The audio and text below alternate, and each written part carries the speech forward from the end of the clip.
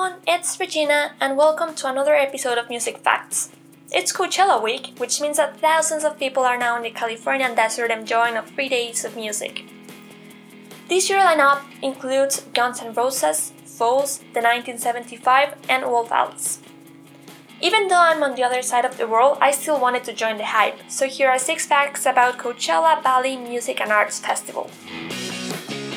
Fact number 1. The first edition of Coachella was in 1999, and even though it had Beck, the Chemical Brothers, and Morrissey as headliners, it still lost $800,000. Fact number 2. Coachella was originally known as Conechella because of the great amount of shells that could be found in the Californian desert. Fact number 3.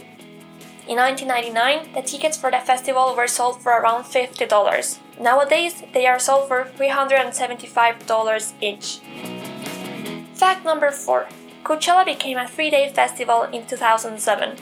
That year, its headliners included Rage Against the Machine, Red Hot Chili Peppers, and, for some reason, Scarlett Johansson. Fact number 5. In 2012, and due to its previous success, Coachella was expanded to 2 weekends, which have an identical line-up.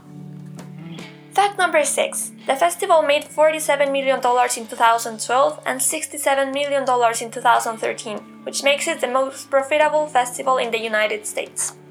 So, these were 6 facts about Coachella Valley Music and Arts Festival. Talk to you next week.